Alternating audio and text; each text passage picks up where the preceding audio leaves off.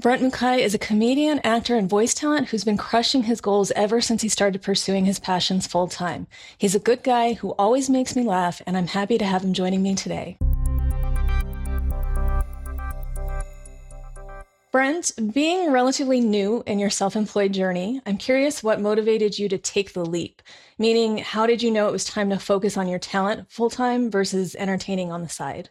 I live very humbly. Like, I lived very humbly, and I still do live extremely humbly. I don't buy anything. Like, this shirt was given to me. Like, I don't think I've bought a shirt for myself in maybe 3, 4, or 5 years. And all I wanted to do was make enough money to quit my day job and do it full time. Like, that was all I wanted to do. So the second that I was making like the just enough money to quit my job, I did, because I figured that with all of the extra time I'd have, I wouldn't be in too much trouble if I was already making enough to support myself month by month. So I was like marking days off the calendar, like, am I ready to quit? Yeah, I think I'm ready. So it was mostly based on an income level. It was once you got to that point, you were ready to go. Yes, that was all I had been thinking about since I was 17 or 18, was like, how do I make a career out of the things that I like doing? That was it. What was the first step into that? What was the first thing you loved doing? Oh, man, I don't know. Like, I think I was in high school, and I was like, well, even before that, I guess. I don't know. I took acting in like a musical class when I was 10 or 11, I think. And I was like, oh man, this seems like fun. It's just, I watched All That as a kid. I don't know how many listeners of yours know the show All That, the kids comedy sketch show. It's like Saturday Night Live, but for kids, by kids. When I was like, I don't know, 7 or 8, and I was just like enthralled by it. And they did a whole big, like, send in your tapes competition at some point when I was like 12. And I got an old like video camcorder and sent in a tape. We didn't make the deadline, so I really, I'll always say what if, but I don't think I would have made it on at that point. You've done okay for yourself anyway, but that it's one of those things that I hear about voice talent all the time. You have to make your deadline or you will not get considered. You're always, yes. Good thing that you learned that early on. You mentioned that you live humbly. Do you feel that growing up in Hawaii helped shape you in that way? I know that island culture and that community environment is pretty unique compared to the rest of the U.S. Did that factor into any of that? It's so funny because, like, I don't think so. My mom and my sister love spending money on just stuff. They just go and my mom still goes to Macy's and just like goes to just buy something. And I'm like, what are you doing? Like, you can find it much cheaper online. My sister also just loves going to she actually goes to like Black Friday sales just to browse and like look around. Like, if I ever go to a Black Friday sale and I'm going to stand in a line, it's because there's like a 4K 80-inch television for like $150 that I'm like, this is too good of a deal not to do. So growing up, I bought a lot of stuff. My mom would always be like, why are you buying all those DVDs? And I'm like, I don't know. I like listening to the commentaries and like rewatching them over and over again. And she's like, you're these DVDs. And I'm like, I'm going to have these DVDs for the rest of my life. And now I don't really care about DVD. No one cares about DVDs. So I guess she was right. But I grew up very consumer centric. I guess when I got broke and in college and like graduated college and was like, okay, I can't afford anything, I'm just going to not buy anything. That's when it sort of started for me. I think that's a good skill to have, though. I know I live more frugally than most. I am also a big fan of the $8 t-shirts at Target. I've not purchased clothes since pre-pandemic because why? And even then, I do sadly have items in my closet that I've had for at least 10 years. So, but to me, it's kind of, I'm the same way with everything. I've had my car for several years. I keep things until they don't work anymore. And that's a weird thing, but it's kind of a mindset I got into growing up without money, was to appreciate it and to save what I could. I always wanted to make sure that I was financially stable and that I could take care of myself. So living frugally, it's also easier just based on who I am. I don't need a lot of things. I'm more of an experiences person. But that's one of the things that I feel stops a lot of people from getting into business for themselves, because they want the income, they want the freedom, but they don't want to give up the things in order to save the money to make sure that they're stable enough to do that. It's always, oh, but I need this new car. I need this new. We always need a new something. But if you're serious about it and the money is what's stopping you from doing it, you kind of have to take a look at yourself and say, should I sacrifice some of these things, not give up everything that you love? That's never a good idea. But is there a way that you can maybe scale things back a little bit until you can do what you want to do? And then once you do what you want to do, it's like, oh, yeah, I can do this. This is much better than going to an office every day doing something I don't love doing. Yeah, I heard the term retail therapy recently, and I was like, that is the most ridiculous concept to me. You're sad, so you go buy stuff.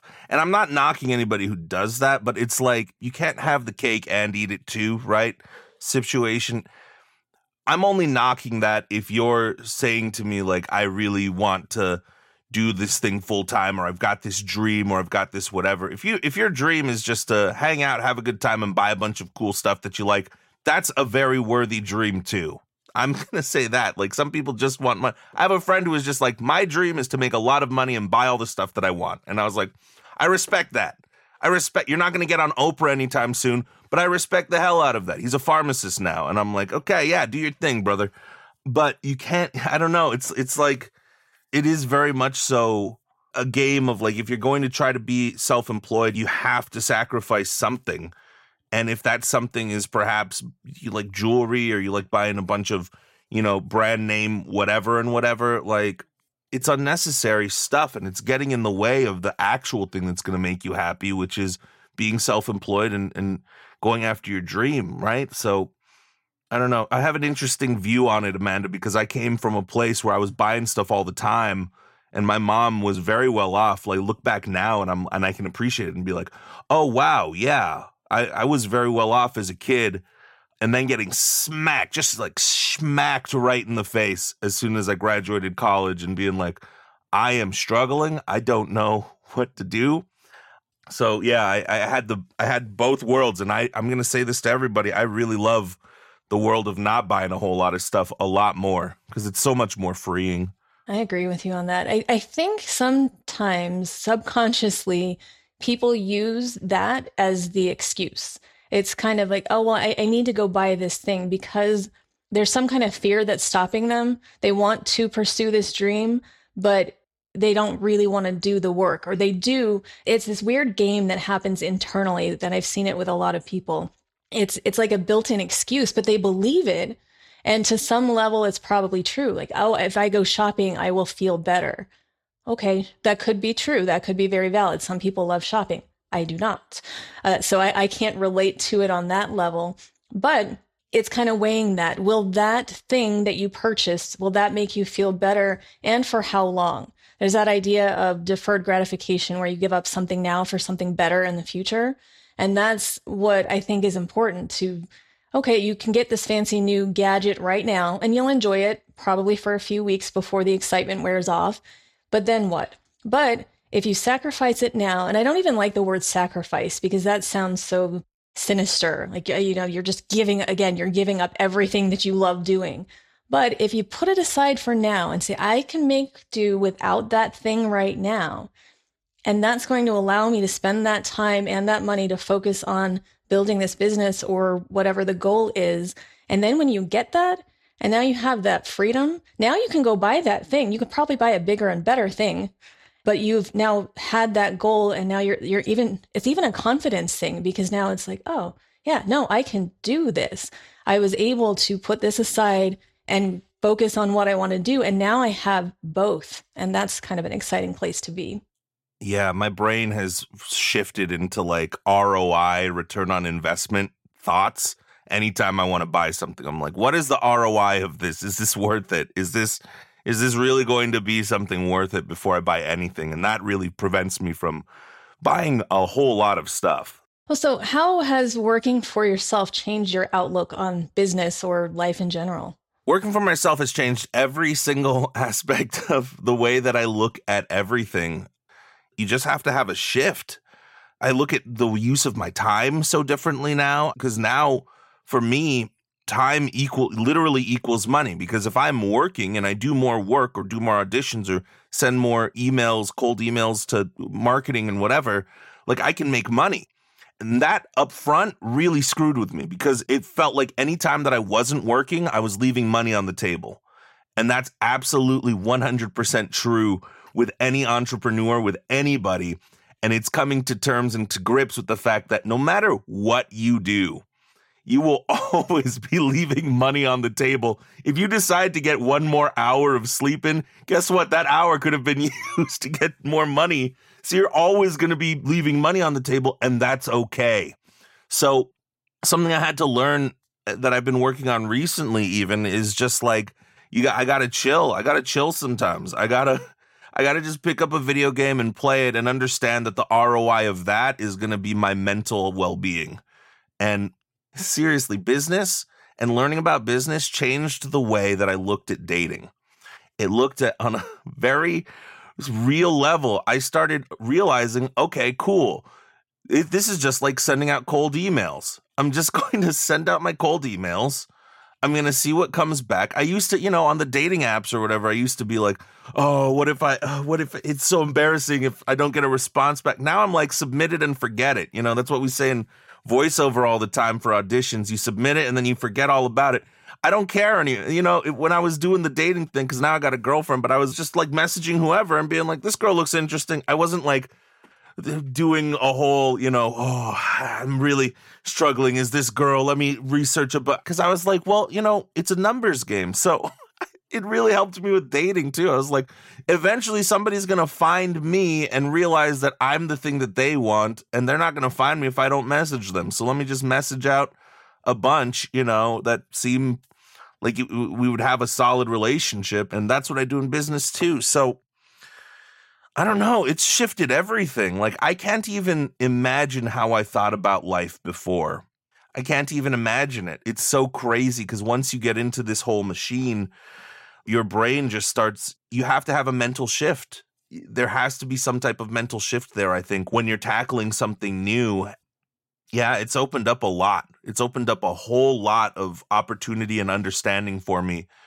Some might assume that like, oh, he's business minded now. It's a much more positive mind space because you start seeing the opportunity as opposed to the places where you can't. This is what I'm telling people all the time, because again, especially from creative people, the business idea, it's a total turnoff. It's I don't want to deal with that because they think it's all numbers and accounting and all the really boring stuff. And that is part of it. And I know even in the beginning, you didn't really want to deal with any of that stuff either. I still don't. You just wanted to say, well, I ate lunch today. Can I write that off? Like, is that's how this works? But I know that as you've gone through this, you've realized, and that's why it's really interesting to me to hear you say how that's applied to other areas of your life too. Because there was, I think, that part of you didn't fight it. That wasn't where your passion was. No, your passion isn't business, but you've turned your art into business. And now by looking at it that way, I've seen the shift myself, and I appreciate it because this is why I try to tell people, business doesn't have to be the enemy. Running a business as a creative is probably the most freeing if you can get yourself out of that mindset that you have to be a struggling artist. That is a real thing that a lot of people deal with. But if you treat it as a business and you look at it through that lens, that can shift everything there. You don't have to struggle to be an artist.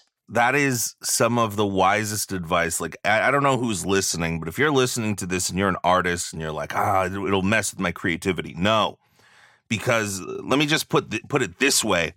As an artist, our goal is to experience and to empathize and to gain as much perspective as possible. I think the goal of any artist on any platform across all boards, I think that is our goal, is to have life experiences that change us and shift us and show us different vantage points. And there is nothing more valuable, in my opinion, than right brain thinkers being able to understand left brain thinking concepts and start adapting them in the exact same ways I think left brain thinkers get adapting and understanding right brain creativity thinking. In a way, that's what I've always sort of presented. So I'm fascinated by both facets of that. I think I'm more so right brain thinking, but I'm going to say this. I absolutely love the competition aspect of business. I love the whole journey process is extremely akin to the creative process. And if you don't experience that for yourself, I think you're missing out. I think you're missing out on a whole, if you shut yourself off to that, you're shutting yourself down from a whole nother way of seeing the world, which is equally valid and very prosperous once you can understand both sides of the hat. I had not thought about this in quite some time, but that it was a conscious decision I made when I was a teenager. I like to do a lot of artistic things. I was playing the guitar and the other instruments. I would draw, I painted, I did all of that stuff. I made that conscious decision to go into a business training type of deal. When I went to college, I decided to focus on business. I didn't really explore the talented side. I didn't want to be in a band or anything like that. Those were more hobbies for me. But a lot of that was that mindset that I had, that relying on anything creative was risky, because especially at that time, we're talking late 90s-ish, I mean, the starving artist thing was real back then too. And I pre-internet, yeah. Having not had the money, not having that security, I wanted that. So I chose to focus more on business, something that I knew was more stable, because that's what I felt I needed in my life. And I kind of fought being in business for myself for a long time. I didn't want it. And that was mostly because I didn't want the dependency on me from others. So I was thinking of, am I going to start a production company? But then I have to have employees, and all that stuff didn't appeal to me. It wasn't really until I figured out that I can do this just being me. I don't have to be a company. I can start a company, and that company can consist 100% of me. And then it took all the pressure off. And of course, now I wonder, why did I wait so long to do that? But I wish that I had known that, or had some other source of information that I maybe could have developed both at the same time, instead of thinking I have to focus solely on. I mean, it's worked out for me. It's okay. I'm not regretting that I didn't join a rock band when I was 17, but it could have been a very different life. It makes me wonder. Sometimes I just wonder things like, I wonder if you'd grown up like 2000 era, 2010 era, and seeing all of these independent artists, if you would have been like, man, maybe there's a lot of people that are making a living doing this, not famous, but have grown communities and stuff. So who knows? I think it's one of the most exciting things about the time that we're in now, is because there are so many opportunities, especially for younger people. And even though I just turned 40, I want to consider myself still in the younger category. I'm going to stretch that. You're definitely in the younger category. But we don't have to go work for somebody we don't want to for decades. We don't have to really do anything we don't want to do if we're smart about it and figure out how to make money doing the things that we want to do. And I think it's taking the stigma out of that too. There was a time, again, way back when monetizing on your talent wasn't really as accepted. There were ways. If you joined the band and you got the record deal, that was okay. But you couldn't license your song for commercial, because that was just not okay back then. Now, of course, that's what everybody wants, is to have their song placed in a movie or on TV, because they get money from that. So the industry has changed, but also that perspective that it's okay to make money doing what you want to do. Yeah. The mindset and the conversation has shifted. Now some of the most popular YouTube videos are YouTubers coming out and saying, this is how much money I make. Because people are interested and people want to see oh, look, there's evidence that I could do this and I could actually, make a go at living at this. I think it's important for people to see that. I think, and it's that weird thing. It used to always be taboo. We don't talk about how much we make, and there's still a level of that. But I think there's a difference when it's the YouTube person who is encouraging other people to do what they do versus the coach type people that I've talked about before who will say, oh, you can make multi six figures if you just do this, this, and that. There's a different level of honesty, I think, that is where that line is drawn. Yeah, I'll agree with that. Well, how did stand-up comedy and improv help prepare you for other parts of this journey? Are there skills you learned from that type of performance that have translated to other areas in your life? Stand-up comedy is a lot narrower. Stand-up comedy is a lot it's a lot more specific of a skill set. And because of that, there's not a lot of skills that translate out of stand-up comedy, in my opinion, because unless you want to be like a writer or something or, all that stuff, really what it forces you to do is find your voice, who you are, be comfortable with that. So I guess I got that from stand-up, which was like, okay, cool. This is who I am. This is the stuff that I find funny. And more so, I guess from a performance standpoint, it is an art form where you go out there by yourself and you literally live or die by what you do. So being in that kind of gladiatorial arena is a lot different than a play or, doing improv and there's 7 other people with you. I've met improv people. I've met actors who are like, I'm terrified of stand-up. And I'm like, wow, you're established. You could really actually probably do it. But they're terrified because it's like nothing else. So I guess it toughened me up a lot and made me really kind of understand who I was.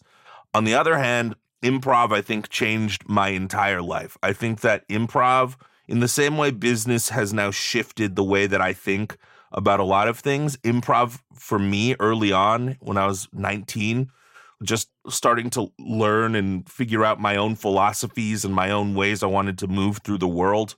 Improv was like my religion.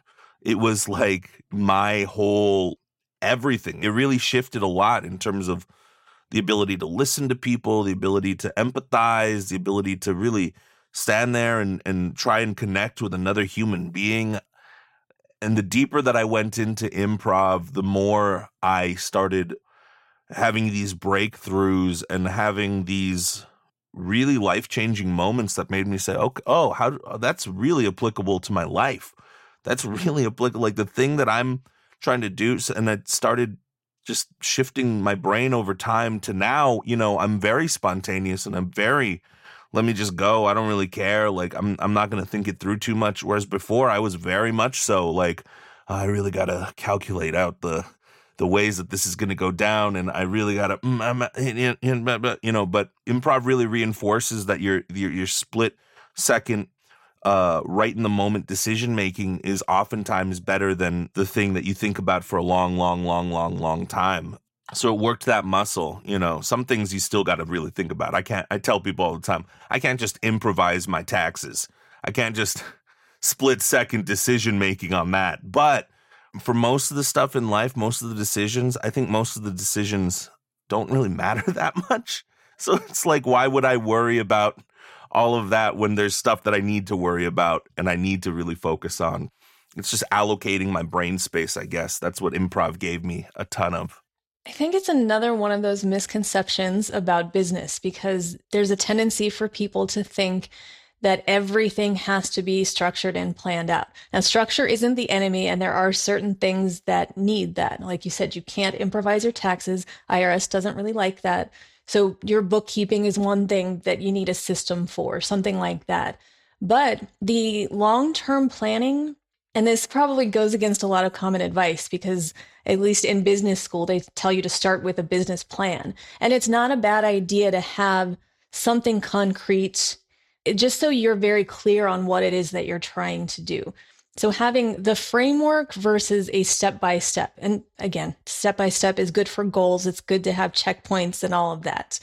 But the ability to change your mind or to make those quick decisions, to trust your intuition, those are the things they don't really teach you in business school that I think are some of the most important skills to have. If you want to go into business for yourself, you have to be able to adapt.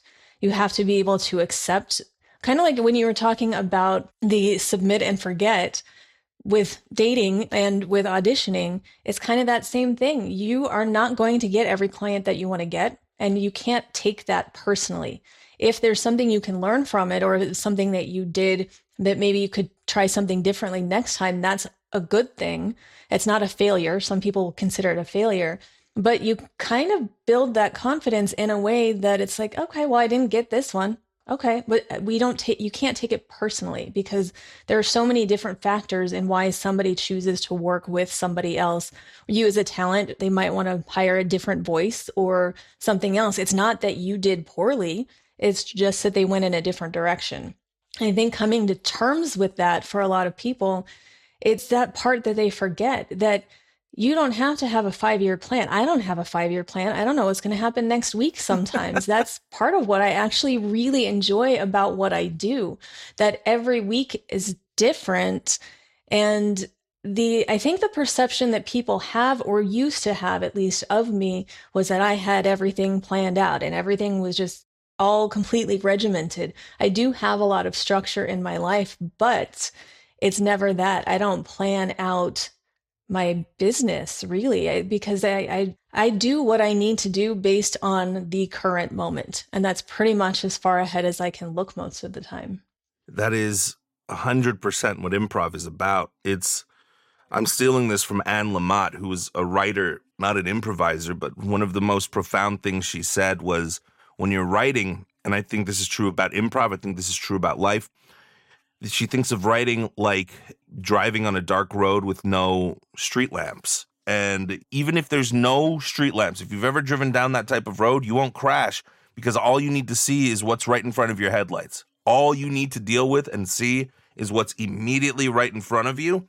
And the more that you can start thinking in that way, I think the closer you've unlocked to like some type of Zen type of thinking. But however you arrive at that, and what you just said is 100% that to me and 100% my philosophy and what I do, not just in the business side, but in the voice acting side. All these people are I'm trying to roadmap out my character and how I'm going to make it sound, and then I'm going to do this thing here. And I'm like, no. You can have those ideas, but at the end of the day, you just got to follow what's right in front of you and just play around with it and have some fun with it. And that's when things get really good. So the funniest part to me, Amanda, is like after a while of seeing stand-up and improv and business and, I took that one clowning class one time from that Cirque du Soleil guy and like all of these things, I just start seeing all of the threads that bind them all together. And it's like I start seeing that it's all exactly the same thing.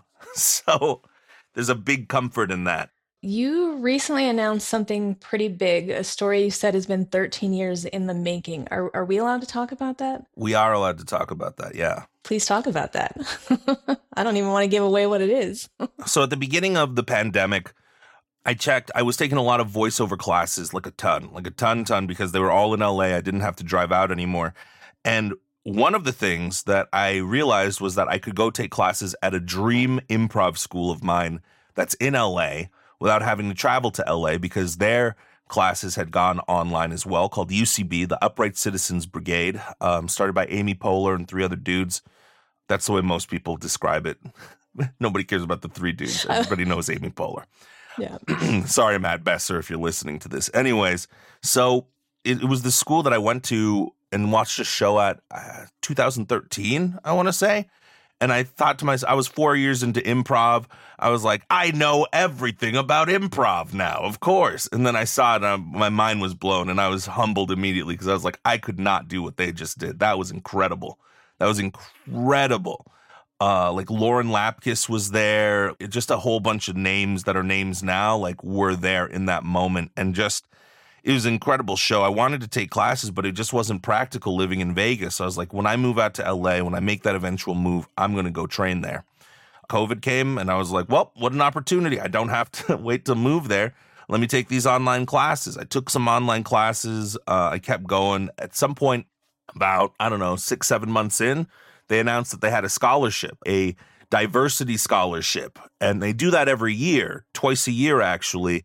I had applied before, heard nothing back past the first round because who the hell am I? I didn't even take a class there. So I was just some guy writing about my improv experiences in Vegas where I'm not, So I was like, what the hell? Now I know some people. I've taken these classes. Let me go and let me do it. This year, for the first time ever, and I'm not sure if it's for the first time and for the last time ever, Saturday Night Live decided to team up with their diversity scholarship and said, we want to have some kind of stake in the people that actually get this scholarship this year. So I was like, wow, that's a lot of fun. That would be cool if I really got this. Let me just submit. I submitted. I told a couple of my coaches. They were like, okay, we'll pass your name on to the head of the, education department there.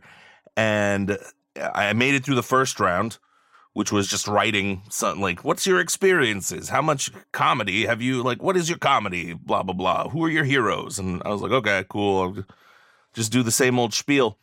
I got the call back and I was like, okay, cool. And I found out that the second interview was the last interview. And it was an interview with 4 people on their diversity board. 2 of them were teachers that I had taken classes with also. So it was nice and simple and easy. And I just went in and was like, they're either going to like me or they're not. That's all I can do. So I wasn't even, I don't know. It was a Zen moment for me because I was like, I'm just going to go in and goof around with whoever's there. That's all I can do. I'm probably not going to get it. So I went in, did the interview, didn't hear back for a month, totally forgot about it because I was just like, there's no way. They want new, young, fresh faces. They don't want some bald dude that's coming in here. You know what I mean? I thought that they'd want some 20-somethings that were I'm writing for the Harvard blah, blah, blah, As it turns out, I got an email saying, congratulations, you won. And I just sat there and I stared at it for probably a minute and a half before it registered. And I was like, what?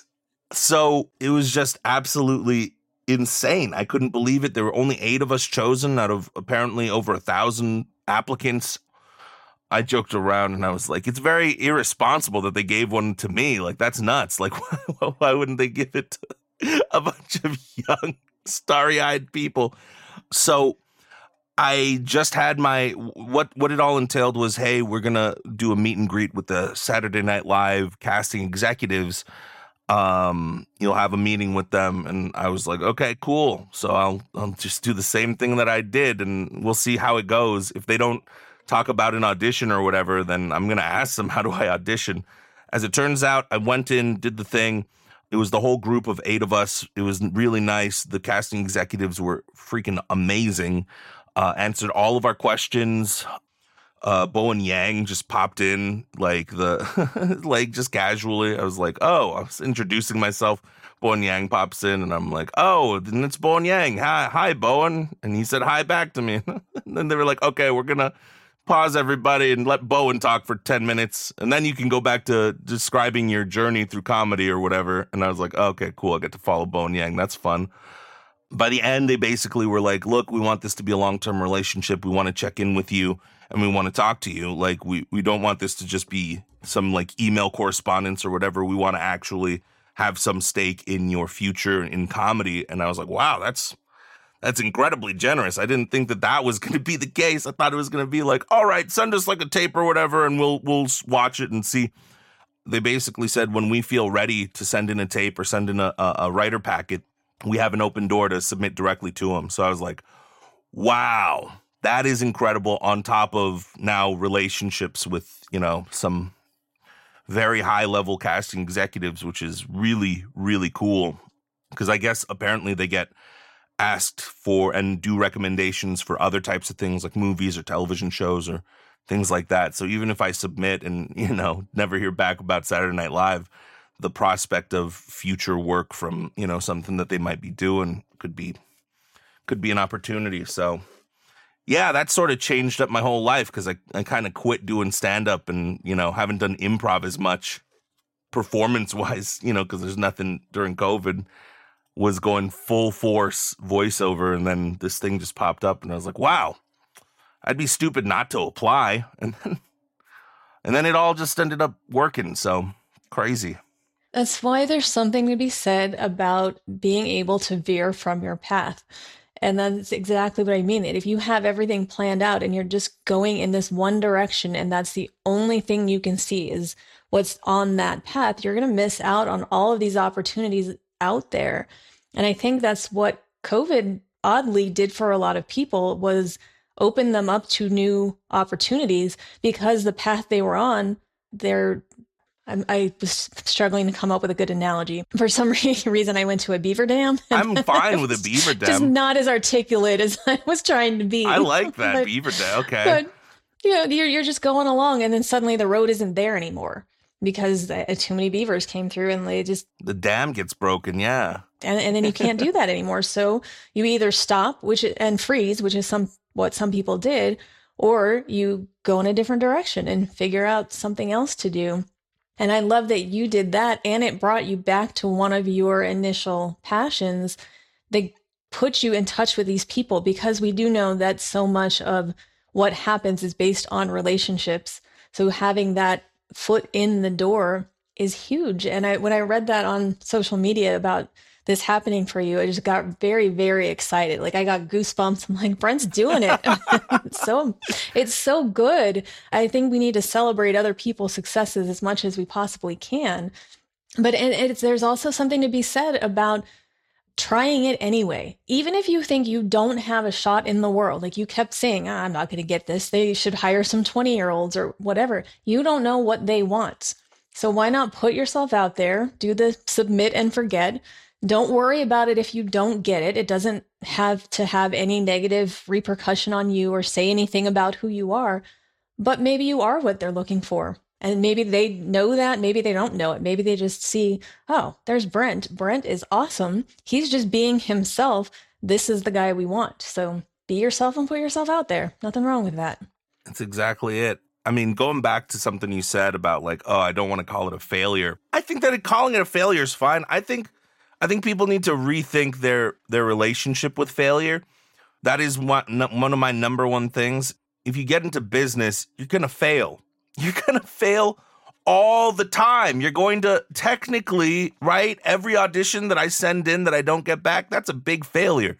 My percentage of booking is never going to be more than 100%. My percentage of booking is probably never going to be more than like 10%. That's just a part of it all. In the same way that failure is a part of life, we need the ups, we need the downs, we need all of it. That to me is like the number one, is like, if you really seriously want to get into working for yourself, you have to realize that there is no demerit system in the world of business. You're going to fail, and you just have to accept that you have to fail in order to succeed. Any success is only made and comes from the failure that you have. So why even care about it? We're going to fail all the time. You're going to probably trip sometime today, or do some, you're going to probably drop your cell phone or whatever. What are you going to do? Just be like, oh no, I'm not perfect. No, you got to just pick up your cell phone and keep on going with your day. That's it. You're not saying I'm never going to use a cell phone again. Right, exactly. Because I dropped it one time. Right. But I see people like messing up in the booth and they're like, oh, I'm keep failing at this thing. I'm like, so who cares? This is one thing. This is low stakes. This is the least important part of your whole week. Like, if you have to pick up your kids after this, that's way more important that you do that well than you read this thing about sun chips. What?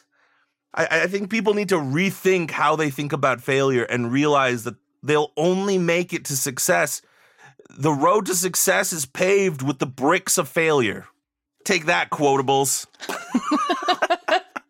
That's a good one, too. So besides the SNL UCB thing, what are some of your other proudest accomplishments so far, and or what is still on your bucket list? Oh, man.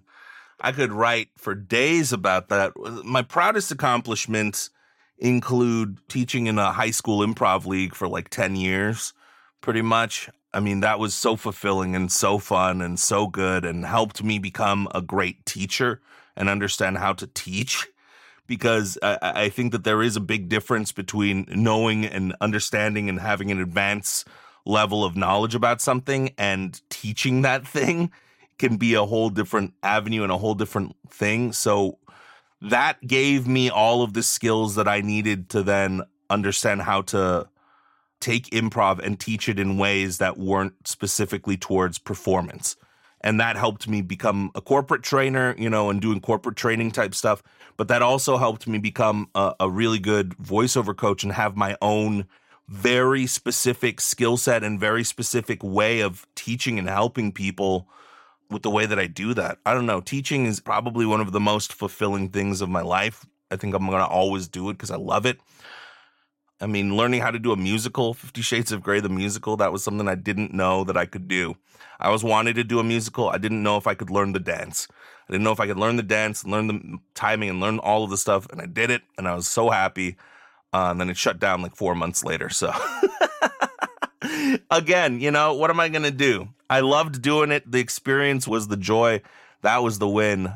Just everything. Just learning how to go into business for myself. I don't know. Everything that happens along the journey to me is something I'm extremely grateful for. So like milestones, sure, there are big milestones, but it's also paved with all of the little stepping stones there. And I value every single one. I still value like watching somebody that I watched 3 weeks or a month ago, right? Like I still get huge value and huge like feelings out of watching somebody succeed at voiceover when they weren't like a month ago after taking a class or doing a private with me or doing something like that. And now it's like, oh, they're starting to get it. I love that. So even those little moments, last night I was teaching and I was like, oh my God, you didn't know how to do that like a month ago. You're nailing it now. Like it's hard to name all of the things because each thing I'm extremely grateful for is in terms of what I want to do. I want to start a YouTube channel. I want to become an influencer. I don't know why. It's something in me. I feel like I have something to say. I feel like I have a voice that I want to get out there. I just haven't. I'm trying to find the time to really sit down and do it. But I think that I don't need to find the time to sit down and do it. I just need to sit down and do it.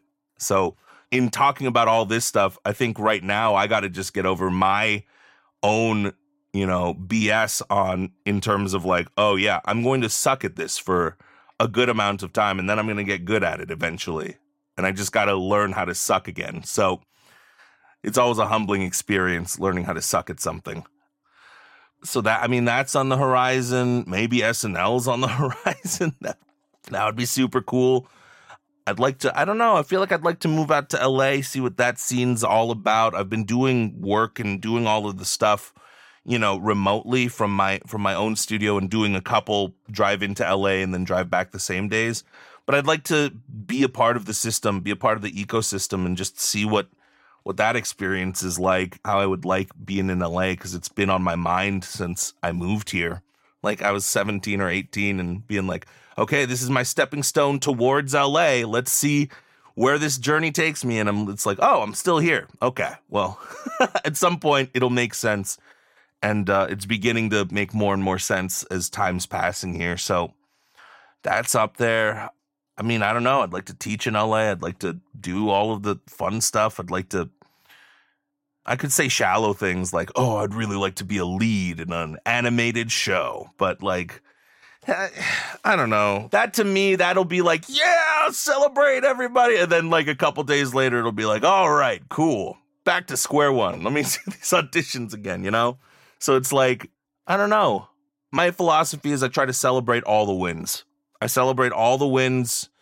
The failures, I'm just like, blah, whatever. It happened. I needed to do that to get to where I need to be. So then any little modicum of win, I still get excited over little tiny commercials that pay nothing. Like, I'm still like, yeah, I did it.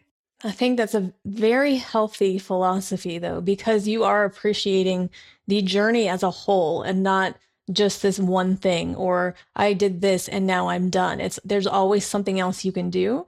And because you are making choices based on what you like doing, what you love doing, not based on how much does this pay me. The income matters. Making money from doing it matters. But if you can have that same level of enthusiasm for booking a small local commercial somewhere and landing the lead in something else, that's a really healthy attitude to be able to appreciate all the wins and all the not wins as well. I love all of that about you. Thank you. Follow the fun. That's what an improv teacher told me once. Follow the fun. So if you had one piece of advice for other self-employed creatives, what would it be? there's always just like somebody who says like, keep going, right? Like, I feel like that's the thing, but it's like, duh, you're already going. If you're a self-employed creative, you're not going to stop. I'm trying to think specifically of like what I would tell myself. There's such a spectrum of like creative self-employed people, right? Like, to some I'd say like, yo, learn the business stuff, you idiot, because that's what I would tell myself 2 years ago. Like, learn it, you dumbass. Like, I would totally say that to myself. But I think overall what I will say is this: you gotta go relax. You gotta have time, because as a creative, I think that there is a serious problem in the idea that as a creative, we have to be working at all hours of the night or doing whatever, or doing all this other stuff. And, I'm dedicated to I'm married to the game, as rappers say. But like, you also got to take some time and just go look at a sunset. You also got to go to a museum every once in a while. You also got to go, just sit down and talk with somebody that's not at all affiliated with your career. I think that's extremely important. And just go listen, and you might get bored about, oh yeah, I'm starting a new beekeeping company or whatever, what the hell the person's talking about. But you got to just talk. You got to talk to a stranger every once in a while. You got to experience life. And I know that everybody says this in a little different way, but creativity is fueled by our lives and what we do. So like, if you're like, I want to do comedy, so I'm going to dedicate all my time to comedy, then what are you going to talk about when you get on stage? How funny Kevin Hart is? What are you going to do? You got to go form your own opinions about some dumb stuff like taking your dog on a walk. Relax. Understand you're always going to be leaving money on the table in some way, shape, or form when you're self-employed. And come to grips with that, and just understand your health and your sanity is so much more important than making that extra $250 because you were on Twitter for 4 hours a night. That's what I'd say. Not that you're speaking of from personal experience, being on Twitter for 4 hours at night. Yeah, I've done that. So that's what I'm talking about, Like, don't run yourself ragged. You got to take the time. You got to take some time for you. Where can people find you on social media? Man, where can't people find me? No, at Brent Mukai, BrentMukai, across all social medias. I've laid off a little on social media as of late. I haven't done the crazy stretches of stuff. I don't know. It started during pandemic. I was like, okay, I'm going to just calm it down a little bit. And now it's really calmed down. And now I'm like, well, I kind of got to start up again. I kind of got to get aggressive on social media when I find some pockets of time. So, Brent Mukai, that's it. You weren't interested in the other part, so I'm just me talking out loud. I was. I am interested in anything you have to say, Brent Mukai, so thank you for taking the time to talk with me today. I've enjoyed it. Thank you so much for having me, Amanda. This was so much fun. And you have such a good, like, Larry King-esque way of, I don't know. You're very like, let me ask the question. Oh, that's I can tangent off a little. Let me get back to the thing that I'm doing. And like, you're a very solid interviewer, Amanda. You listen a lot. You're very much the Larry King type interviewer, in my opinion. And that's a really good, like, that's a compliment. Well, thank you. I'll have to get some suspenders. And I think that's good validation that my career as a producer has paid off. I would love to watch you do an interview where you dress like Larry King. I would be so happy. Okay. I'm going to put that on my list. I'm going to see if I can find some suspenders to come show up at my house. We'll see how I can make that happen for you. Sounds good to me. All right.